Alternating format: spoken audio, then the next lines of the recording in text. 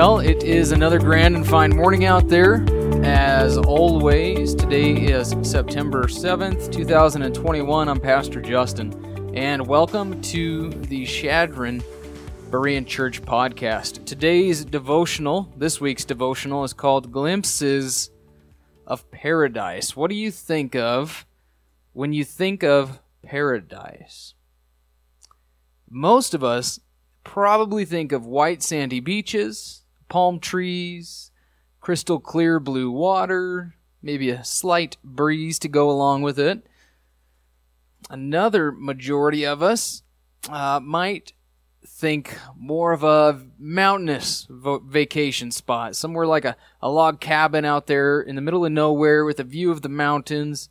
On the inside, you've got a crackling fireplace, a cozy blanket, a book, maybe some coffee. You got on the outside, the snow is gently falling down.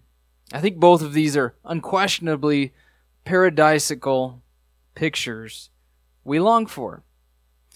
And having spent so much time dedicated to the study of Genesis 1 through 3, I've come to realize that as amazing as those pictures are that we have in our minds, I think we have far too small a picture of paradise. I would actually put forth that paradise is much more than enjoying the physical beauty and comforts of creation. I mean, if we were to define paradise according to the Garden of Eden, before the fall into sin, then paradise would be more than just a physical paradise, more than a place where creation flourishes, though creation flourishing is part of it. But many of us miss that paradise was, more importantly, a place where relationships flourished. Creation's curse is actually the result of a relational breakdown that has occurred between God and man. In the original paradise, there was perfect harmony between man and God, man and man and himself. But first, let's look at the perfect harmony between man and God. It says in Genesis 3:8, God walked with man in the cool of the day.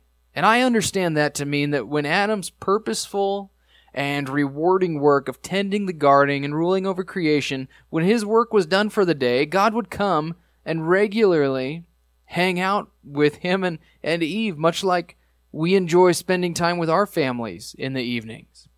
Adam walked with God. He found purpose in doing his will. There was perfect harmony there. Now, in the original paradise, there was also perfect harmony between man and man. Adam and Eve understood they were made for each other. Genesis 2:23 suggests that when Adam saw Eve, whom God had fashioned from, his rib, his very own flesh and bone, he looked at Eve as though she was perfect. This is bone of my bones and flesh of my flesh, he said. And I always want to add an exclamation point there because they say that the original Hebrew suggests it. There should be a wow factor to it. Like, wow, look at that babe that God just created for me. She's perfect for me. Genesis 2:24 closes the chapter, the paradise chapter, with Adam and Eve's perfect marriage. They're described as one flesh. They're cleaving to each other. They're naked and unashamed. There's no conflict, no shame. Their focus has not turned inward yet. They haven't seen the need for fig leaves. There's just a sense that there was an intimate oneness between them, just like in the Trinity that they reflected the image of. And then in the original paradise, there was perfect harmony between man and himself. I think man understood who he was. Man understood he had intrinsic value that wasn't based on looks or feelings or performance. I mean, evolution hadn't even entered his mind, so he wasn't weighed down and depressed with the thoughts of being some sort of accidental force of nature. Guilt wasn't a thing yet. There was no true judicial guilt before God, so they didn't have the feelings of guilt. They hadn't wronged God. They hadn't wronged each other. There was no fear, no need to run and hide from God to cover themselves up, So they understood God was a God of love, and that love casts out fear in our day too. But there was no empty pursuits because man was satisfied with God and with His love. Perfect harmony between God and man, and man and himself. I think that's the paradise that we all long for, don't we? I mean, if we're honest, much of our attempts to get away, our attempts to try and run from our interpersonal conflicts with others at home or at work, many are also escaping, you could say, by trying to find the satisfaction their soul longs for in the world rather than in God.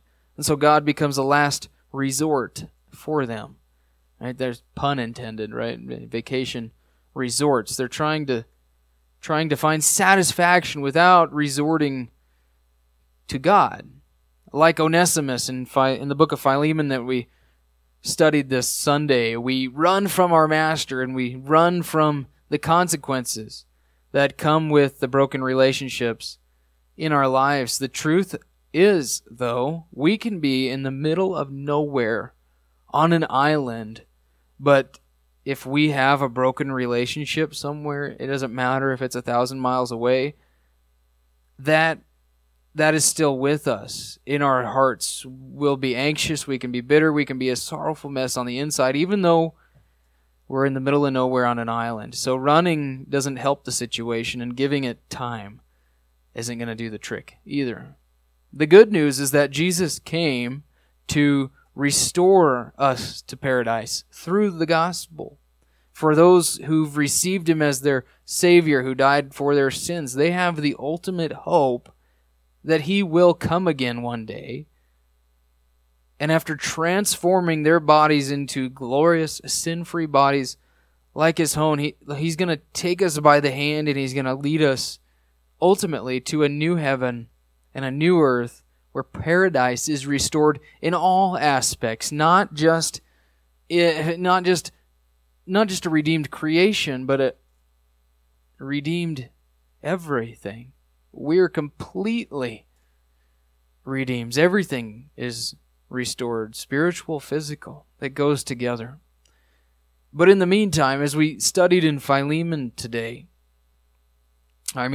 this Sunday, the gospel is still the answer to making life a little more like paradise. Did you catch that?